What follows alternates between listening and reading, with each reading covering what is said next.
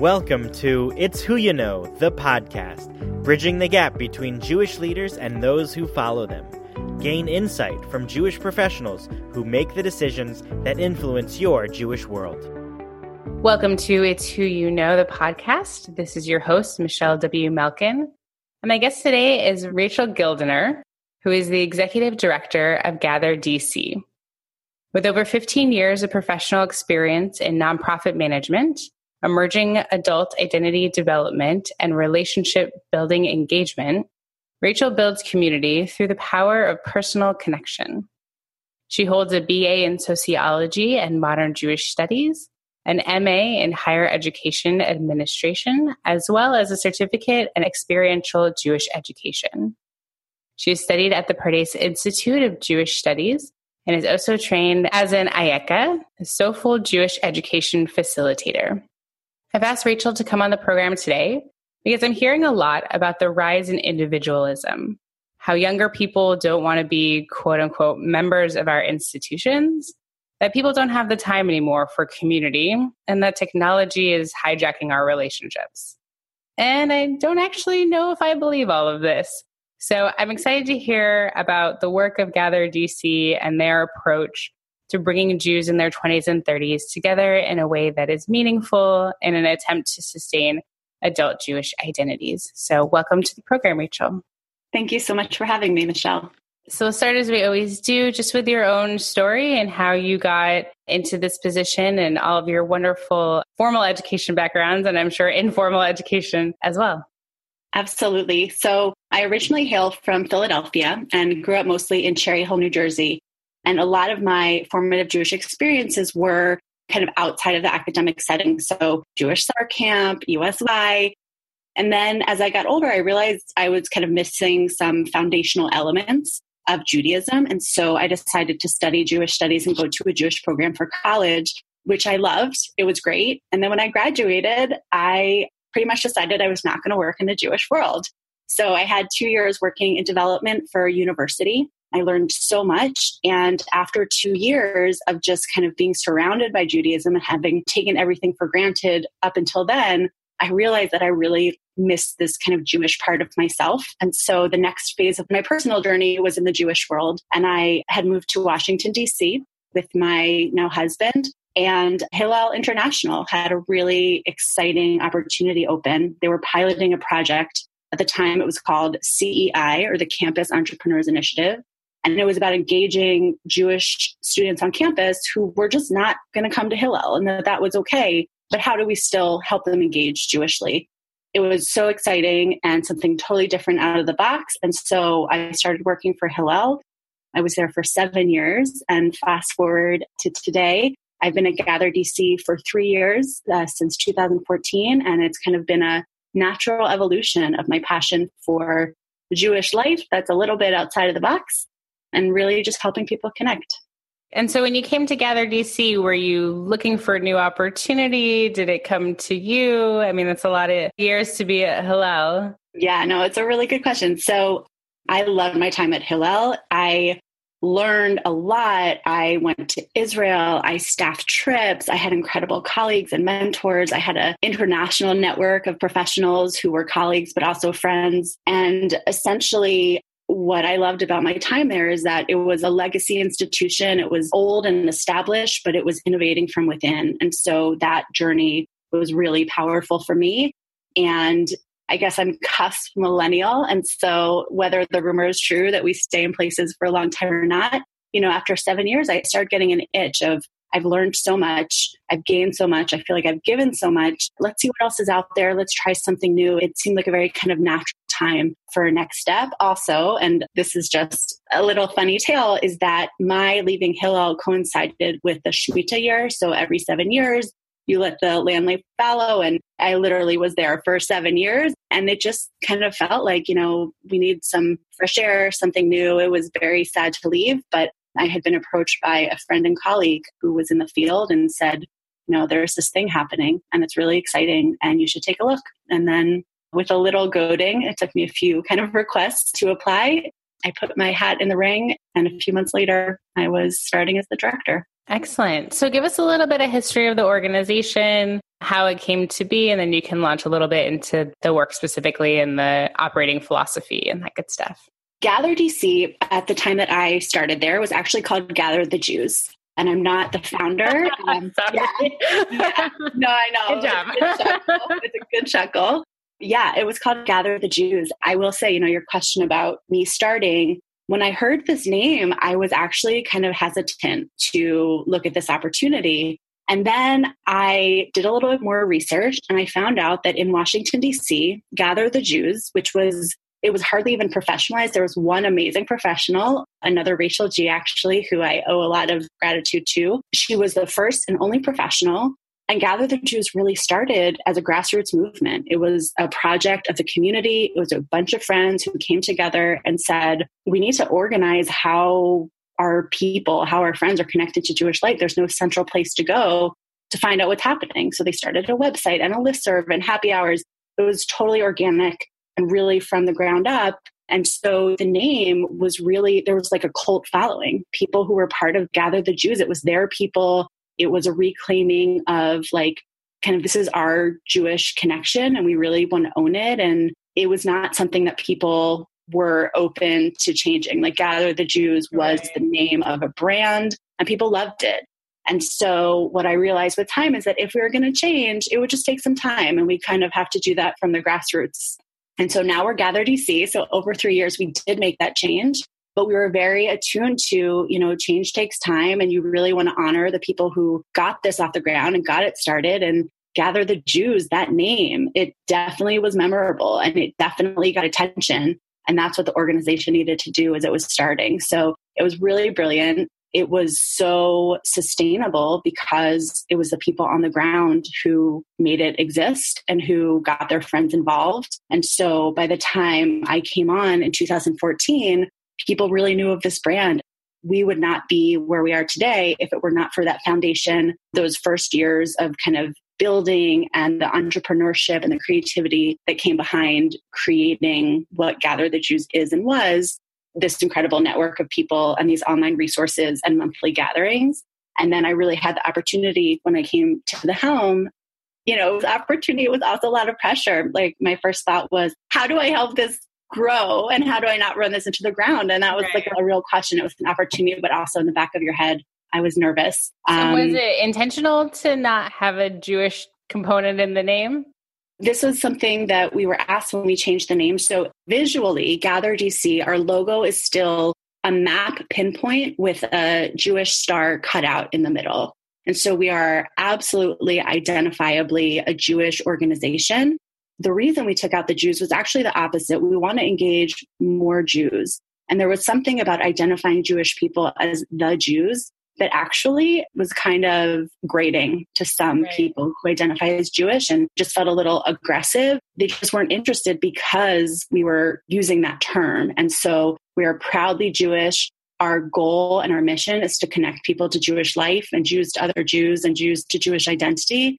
But we want to engage as many people as we can. And when we found that there was a barrier to engaging with us because of our name, it was an important thing for us to consider. And so that's why we changed it. But we are just as Jewish, as committed to the Jewish mission. We just know that Jews have different ways that they, hear the term the Jews. And a lot of people we work with are Jewish. And that is great. And we wanted to honor that. Yeah, I know it's definitely a conversation that's happening as far as, do we have Hebrew in our institutional names? Do we have something Jewishly identifiable? And I know in the Bay Area, there's, Upstart, and I think it's The Kitchen.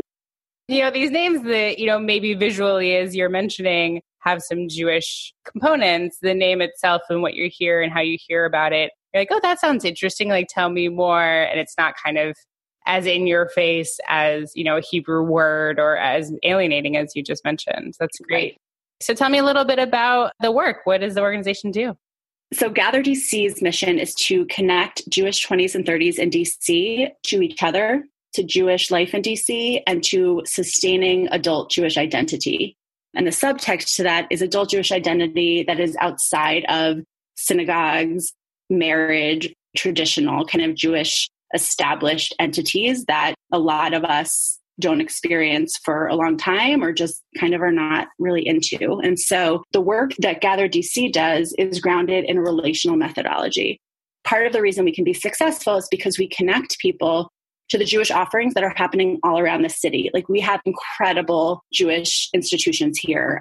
If you don't know Six and I, it's an amazing community center. They have cultural programs and book readings and services, and it's a very vibrant community. And so if people find their events on our calendar and connect to Six and I, that is our success. And we are thrilled that they found a Jewish community.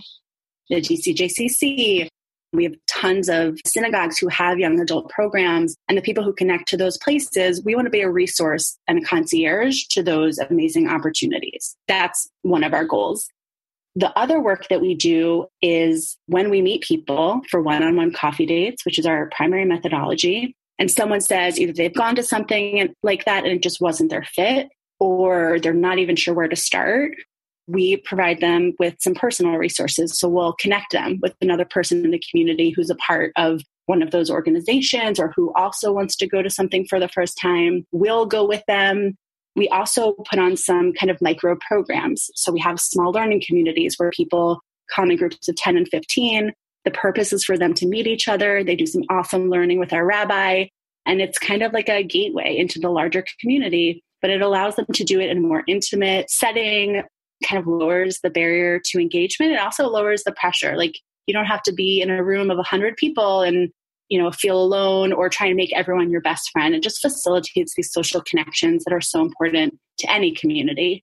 And so this kind of relational theme in everything that we do is what really makes us different, and it sets us apart. And so our staff spends the majority of our time meeting people one-on-one and less of our time planning actual programs. Because as I mentioned, there are amazing programs in the city. We try and leverage those and connect people to what's happening and only plan programs where there's a gap. Yeah, I was looking on your website and I saw the all-day women's retreat that you guys are doing. And I'm like, that sounds amazing. And that is the thing. We're not doing that. Someone else is doing that. What we get to do is tell our network about it. If you're out there and this speaks to you, you should do it. And we want to help you get there. And if this doesn't speak to you, look at this other thing that's happening across the Jewish community. Maybe that's for you. And if none of this looks like it's for you, come out for coffee with us and we'll figure out what your thing is and we'll help you connect. So what are the programs that you put on? What are those gaps that you're seeing? So again, a lot of it is kind of just greasing the wheels. So the programs that exist, and for my work at Hillel, this was something we really focused on, which is that, the number one reason that people don't go to something isn't because the content isn't amazing or it sounds like it's going to be awesome or you really want to hear that speaker, but it's because you don't have anyone to walk in the door with. What we try and do is give people their people to walk into any Jewish door with. And so in that vein, we actually started a fellowship that's based on what was happening on campus, but we wanted to pilot it and see what we could learn in a post-college city setting. And it's called the Open Doors Fellowship. And the purpose is to train young adults who themselves are trying to figure out where their Jewish connection is to be ambassadors of Jewish life for their peers. So we train them in how to approach someone who they don't know, how to be an active listener, how to kind of really understand what drives someone, right? Not just in Judaism, but in life, and then help them find their personal fit. So every year we've trained 11 of these fellows who now, right, they're not tied to any organization. They're not recruiting. They're not recruiters. They're really just out there trying to make any Jewish space more welcoming and more approachable. And so that's one of the things that we offer to the city, right? It's a service to the city for us to train and invest in people who are going to kind of be greeters wherever they go. So that's one project that we've launched and it's been very exciting. Yeah, I was going to say that it seems like another barrier, even if you are someone who's willing to walk in the door alone, is do you look into the crowd and see, people you want to go talk to and, hang out with or not? Exactly. It's not the fault of any organization or institution. When someone holds a program and it's an amazing program and 300 people come, that's a huge success for that organization. But what that also means is that you probably have people who come into that space and experience exactly what you described. They're in a room of 300 people. They're here to hear an amazing speaker, but they leave that room not having talked to anyone, not having seen anyone they know, not having had anyone to process that amazing speaker's content with. And it's just a missed opportunity. And so knowing that it's our partner organizations who are putting on these programs and putting so much thought into them, how can we kind of help enrich the relationships and the connections that are happening in those rooms?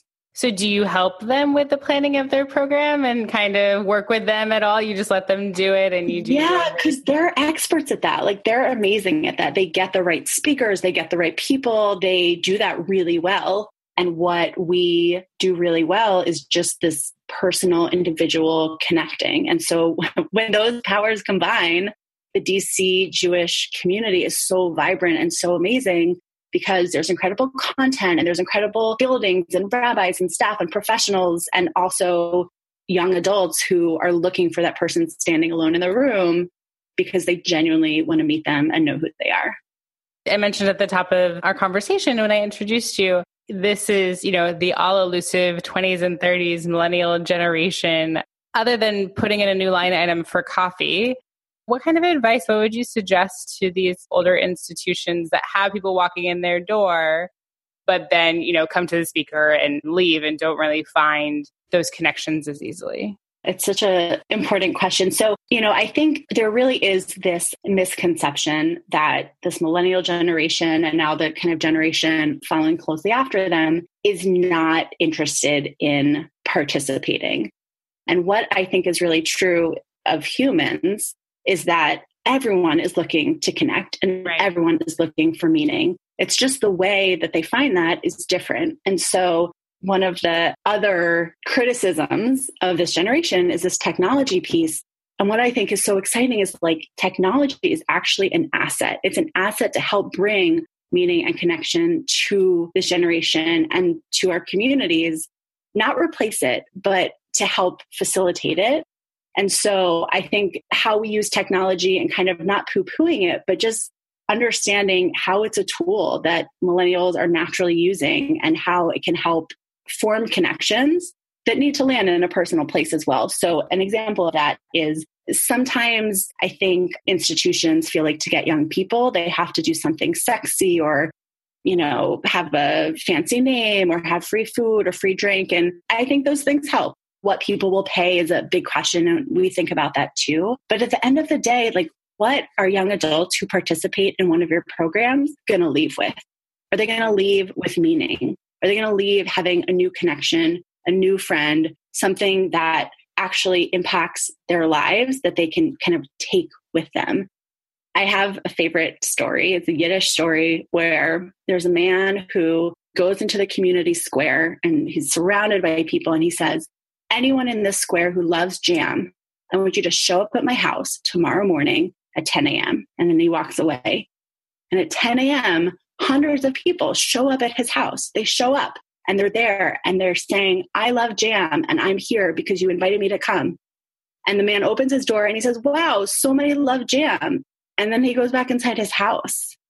And it's such a silly story. It just rings so true to me because what we often care about in the Jewish world is getting people to show up and fill our seats and say, like, show that you love being Jewish and come to this thing, whatever that thing is. And then we don't think about what is happening, how we can facilitate the deepest meaning in that space. And sometimes it's not by having 100 people come. Sometimes it's by having 10 people come 10 times. Everyone has their angle. For some people, it's you need what's the content that's going to speak to people. And that's important. But the work that I do, the lens I see the world, it's about the who. Who is there? Who are they going to talk to? How are they going to process whatever is happening? And how are you facilitating connections? And I think this work, it takes a lot of time. This one-on-one coffees, listening, connecting, it's really time consuming. And so I think that it requires like a different infrastructure to support.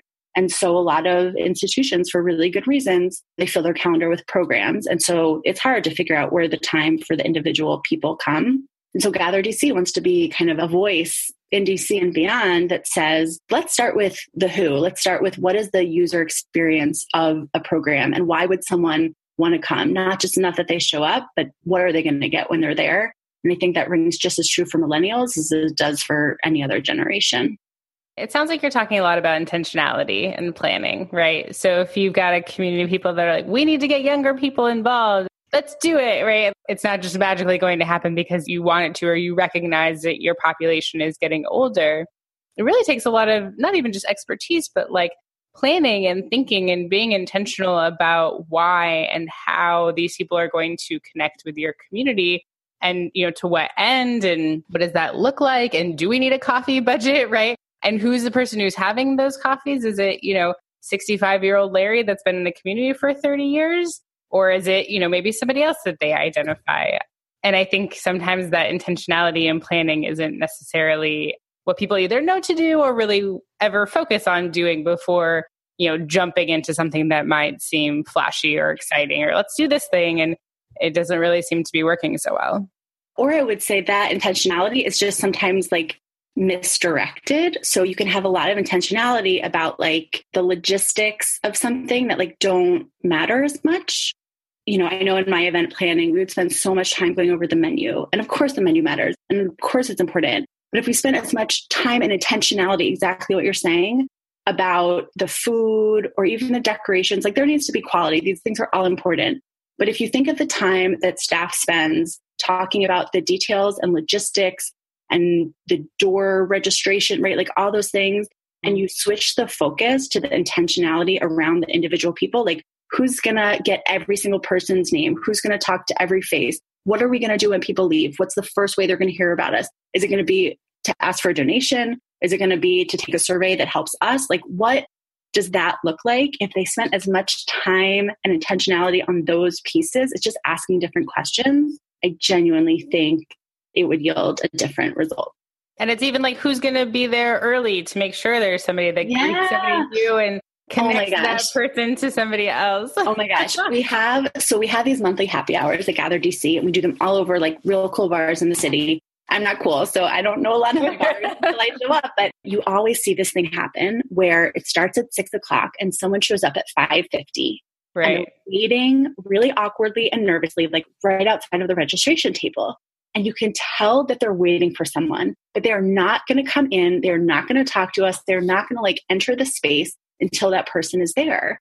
And so we literally, everyone on our staff, if we see that happen, we just go up and we like start talking with them and we say, oh, here's a free drink ticket. Like go, just the awareness of the people in your space. Our backs weren't turned to them. And we were like frantically, making sure that the tables were set, like the people. It's the focus on the people. It makes a difference. You've been listening to It's Who You Know, the podcast. I'm your host, Michelle W. Melkin. This episode has been made possible through the partnership with the Jewish Theological Seminary.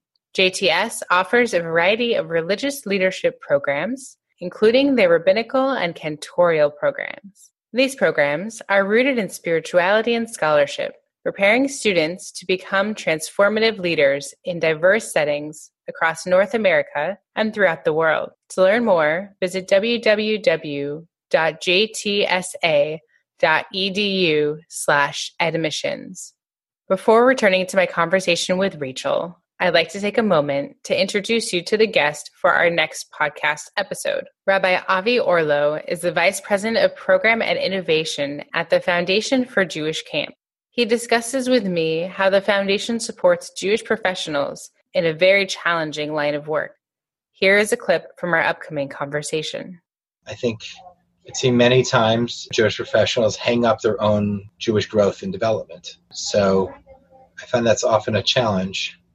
I've always pulled out of work, sort of passion projects that enable me to have my personal creativity come out and my personal voice come out that I find to be sustaining, only to my mental curiosity and stimulation, but also a sense of personal growth. And I feel really blessed to be in a field, whether that's camping or Jewish not-for-profit, that there is a space for my personal growth. Be sure to listen to the rest of my conversation with Avi in our next episode of It's Who You Know. But for now, back to Rachel. So what are some other barriers you can think of that keep people from focusing on that and being successful in, even just starting a 20s and 30s group at their synagogue? I think I also hear a lot of like, well, where do you find them? How do you find these people to want to come to your area? Like, you'd go out, knock on every door in your community and try to find, new people. I mean, I think that's something I hear a lot of, like, well, where are these people and how do we find them and how do we get to them?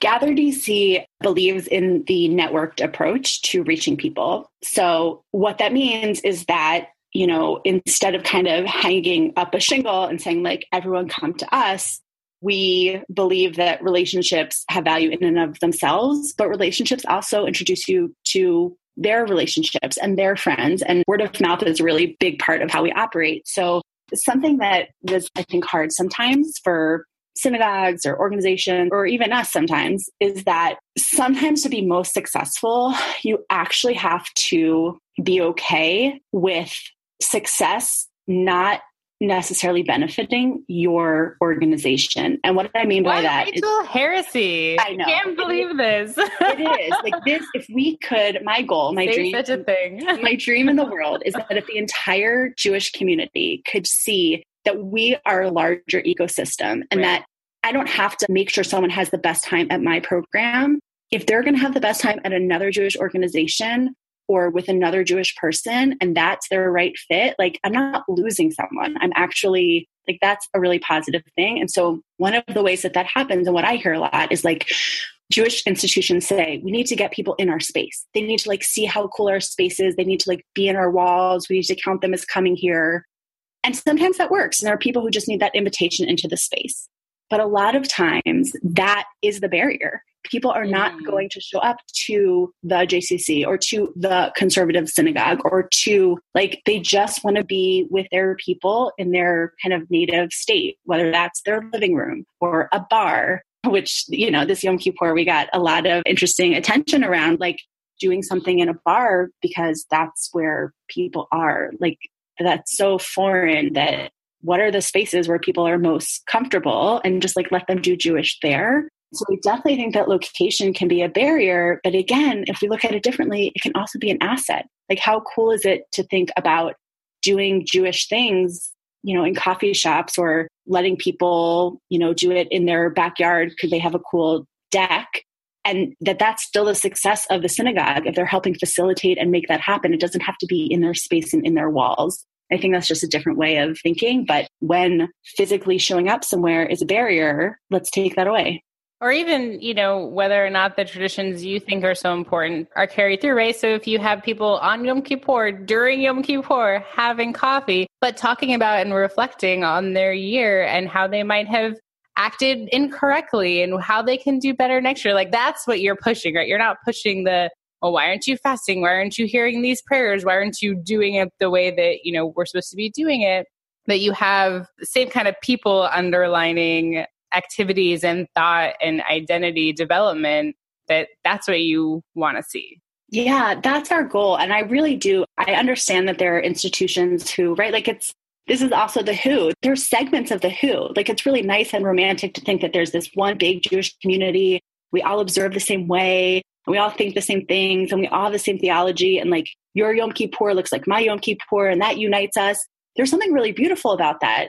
But there's also this reality on the ground that that's not at all the case. And instead of kind of pretending that doesn't exist, or pretending like, well, everyone is in shul on Yom Kippur. No, not everyone is in shul or in synagogue. And if they are, they might be bored out of their minds. And so to just kind of name and acknowledge that we can all be Jewish and we can all share this wisdom and heritage and tradition, we just express it differently, is like a first step. And then how do we actually facilitate experiences that help bring this meaning? We were in a beer garden, literally having people write their own eulogies. I mean, it was radical, but also that's what Yom Kippur is about. Right. We had 130 people there and we had a wait list. This was an experiment, and we were totally prepared for this to fail. Our hypothesis was that there are going to be people who aren't going to go to synagogue on Yom Kippur. Where are they? What if they would come to a beer garden? In our conversations, we said it might be 10 people, and then we'll know, okay, this isn't the way to reach folks, but we hit on something. And so again, I think we really would have been okay if that failed. We would have learned and we would have tried something new. And so I think it would just be really cool if every kind of Jewish organization was like, what's the most radical thing we could imagine and let's just see if it works. And if it doesn't, like, we'll move on with our lives and find the next place where we know the Jews are hanging out. But yeah, just, making it a priority to try different things and try and reach different segments of this broader Jewish community. That excites me a lot. Yeah. And it goes back to what you were talking about, being people focused. Yeah. What do the people need? And to think about this demographic as not wanting that, right? As like, oh, well, they don't go to temple on Yom Kippur. Be like, well, why don't they want to go to temple on Yom Kippur? And why are you then assuming they don't want anything during this time? Like, why are you assuming that there's no connection that they have to their Jewish tradition or wanting to have these conversations that maybe they had growing up in Nifty or USY or camps that are completely lacking once you become an adult? Like, I want to write my own eulogy, but I'm not going to do it sitting in my, apartment by myself because I think that's interesting, right? And that's also not something I'm going to do at a Yom Kippur service.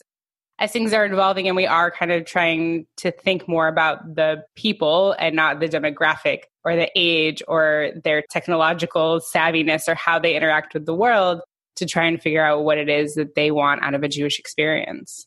Absolutely. Wonderful. So what's the future for the organization? What's the kind of next step for you guys? The exciting thing about DC is that we have new young adults who move here, if not every day, every month, every year. There's just this constant influx of young adults who come to the city and for jobs or for relationships or fellowships and all of those exciting things. And so what we really want to do is figure out how we can continue to be the first stop.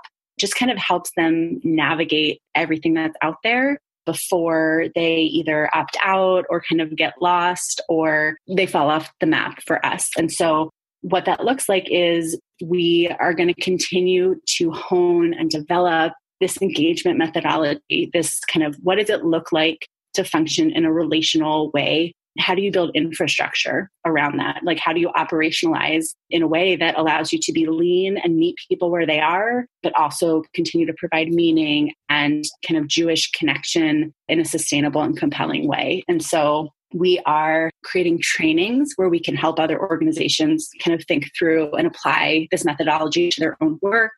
We are continuing to employ engagers on the ground, people who, again, spend almost zero of their time planning programs and more of their time just listening to people. Mm-hmm. That's really kind of where we see ourselves growing. And look, I think, we really believe in the ability and the power of organizing, helping organize communities where they already have incredible assets and programs, but kind of creating a central hub that helps people find out about those opportunities. And so, if there's a Gather Chicago or a Gather, Atlanta or Gather Denver, whatever that looks like, we see this really being a replicable and exciting model for other cities down the road. And yeah, I think, there's a lot of potential for where we are, but we're just really grateful for the community we're a part of, for the, adults that we meet and get to talk to every day.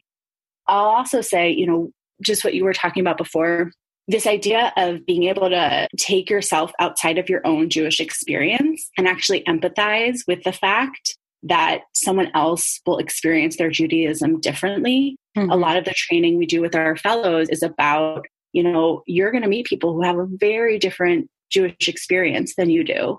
And how do you kind of engage with them without judgment, without making anyone feel badly about where they're coming from, but actually have empathy for someone else's Jewish connection and put yourself in their shoes. Like, you might love talking about Israel and this person just might not. So don't invite them to the Israel program. And so I think this understanding of empathy in the Jewish community in general is something that we want to be a champion of as well. And you're not getting that information by having them fill out a survey. Yeah, surveys are important. Oh my gosh, if the Jewish world has gotten anything, it's data. We love data. It's amazing. Data drives us forward and it's great. But there's also something about a human one-on-one conversation where you can get so much valuable information that's going to help you help someone else in a way that a survey just doesn't do.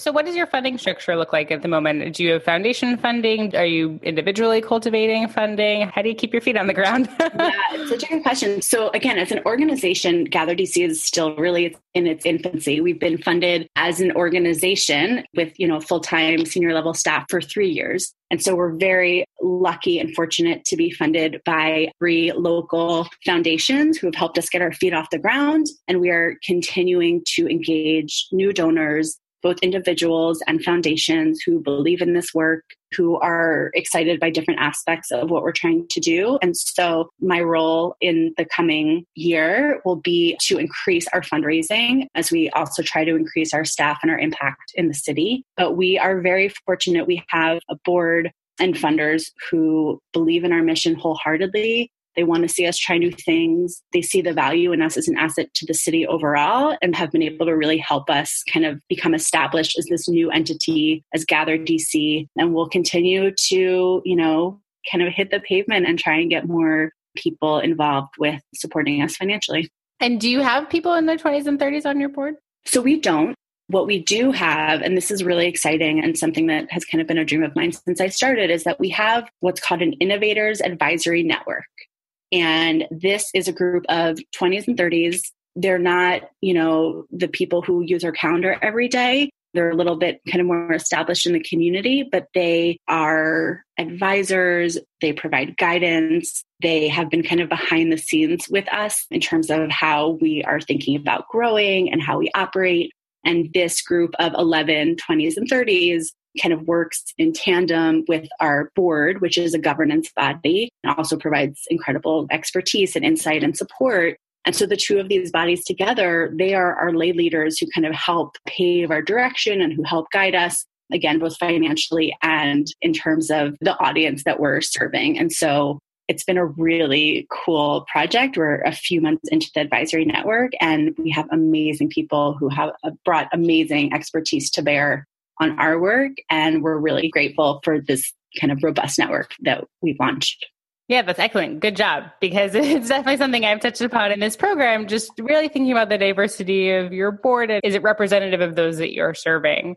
And having different generational conversations. Because if you have people in their 50s and 60s, 60s, 70s, who knows, who happen to be big donors who are making these decisions about how do we engage 20s and 30s without people in their 20s and 30s kind of around that table or involved in that conversation. And it seems like this is also, how much are you developing your future leaders? And so it seems like this is a great way for you guys to do that and really invest in those that you're serving. That's fantastic. And something else I'll share, again, we think a lot about the user experience and the experience of the people we're trying to engage. And something that I was just very aware of is, on one hand, and boards are all different, but in the past, I've heard about experiences, trying to get that young voice on the board. And it is really helpful for all of the more, established and kind of older individuals who are around that table. But for that young adult, it's not a super positive experience. I hope it's okay to say that. But again, I think that our hope and in line with our mission is that everything that people do with us, we want them to connect with other people, with other young adults through engaging with us. And so the idea of putting together a whole group of young adults that are actually a body, a functioning body themselves, as opposed to kind of taking two representative young adults and saying, okay, now you're going to be in a room with these really powerful, impressive, established funders and lawyers. And, we want you to speak for the entire young adult community. It's overwhelming, it's intimidating. And, half the meeting is about governance and things that they might be bored out of their mind about. So again, this idea that we want people to have a positive experience, but we also really want their expertise. And so by putting it in kind of these two separate bodies and identifying their different needs, it's been more to manage, but the impact has been tenfold. So I know we've talked a little bit about advice. Do you have other advice for Jewish professionals out there that are, maybe those that are focused on this cohort, aren't focused on this cohort, just trying to do, the work of Jewish professionalness? Yes. So what I would say to everyone is always take advice with a grain of salt, right? Your authentic self. And so sometimes advice hits home and sometimes you're nope, that's not advice for me. What I would kind of encourage Jewish professionals to think about in our work is, a lot of times in the Jewish world, I see this model of advocacy. In the adaptive leadership model, there's like two ways. There's advocacy and inquiry. And a lot of times in the Jewish world, there are a lot of people who advocate. Like, we've found the right way. This is how you do it. We're the right cause. We're the right mission. And they lead with advocacy.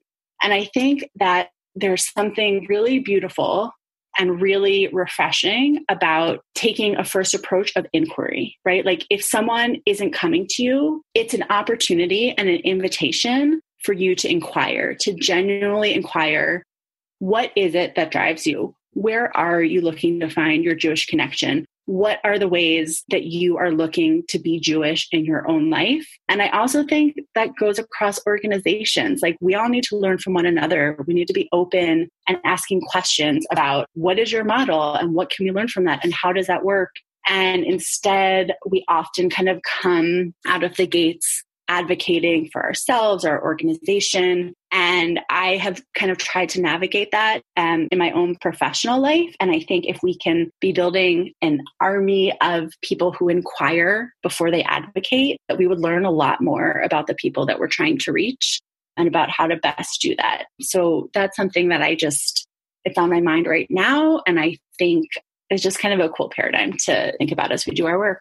Yeah. And those are also really great skills in conflict management, right? And it seems like conflict management doesn't necessarily just have to be between two people. Obviously, we have lots of conflict management between organizations, especially when you're competing or seemingly competing. And you mentioned this before, rising tides lift all boats, that whether they're going to engage with you in the long term, or they're going to engage with Sixth and I, or they're going to engage with some synagogue, like, that is good for everybody. And whether you get the $100 donation or they get the $100 donation, right? Maybe you get a $100 donation that they didn't get, right? Like, so it's something that's good. That's why it's called a community, right? Things that are good for everybody. But sometimes it's really hard when you have your laser focus on your organization and your work to kind of see the bigger picture.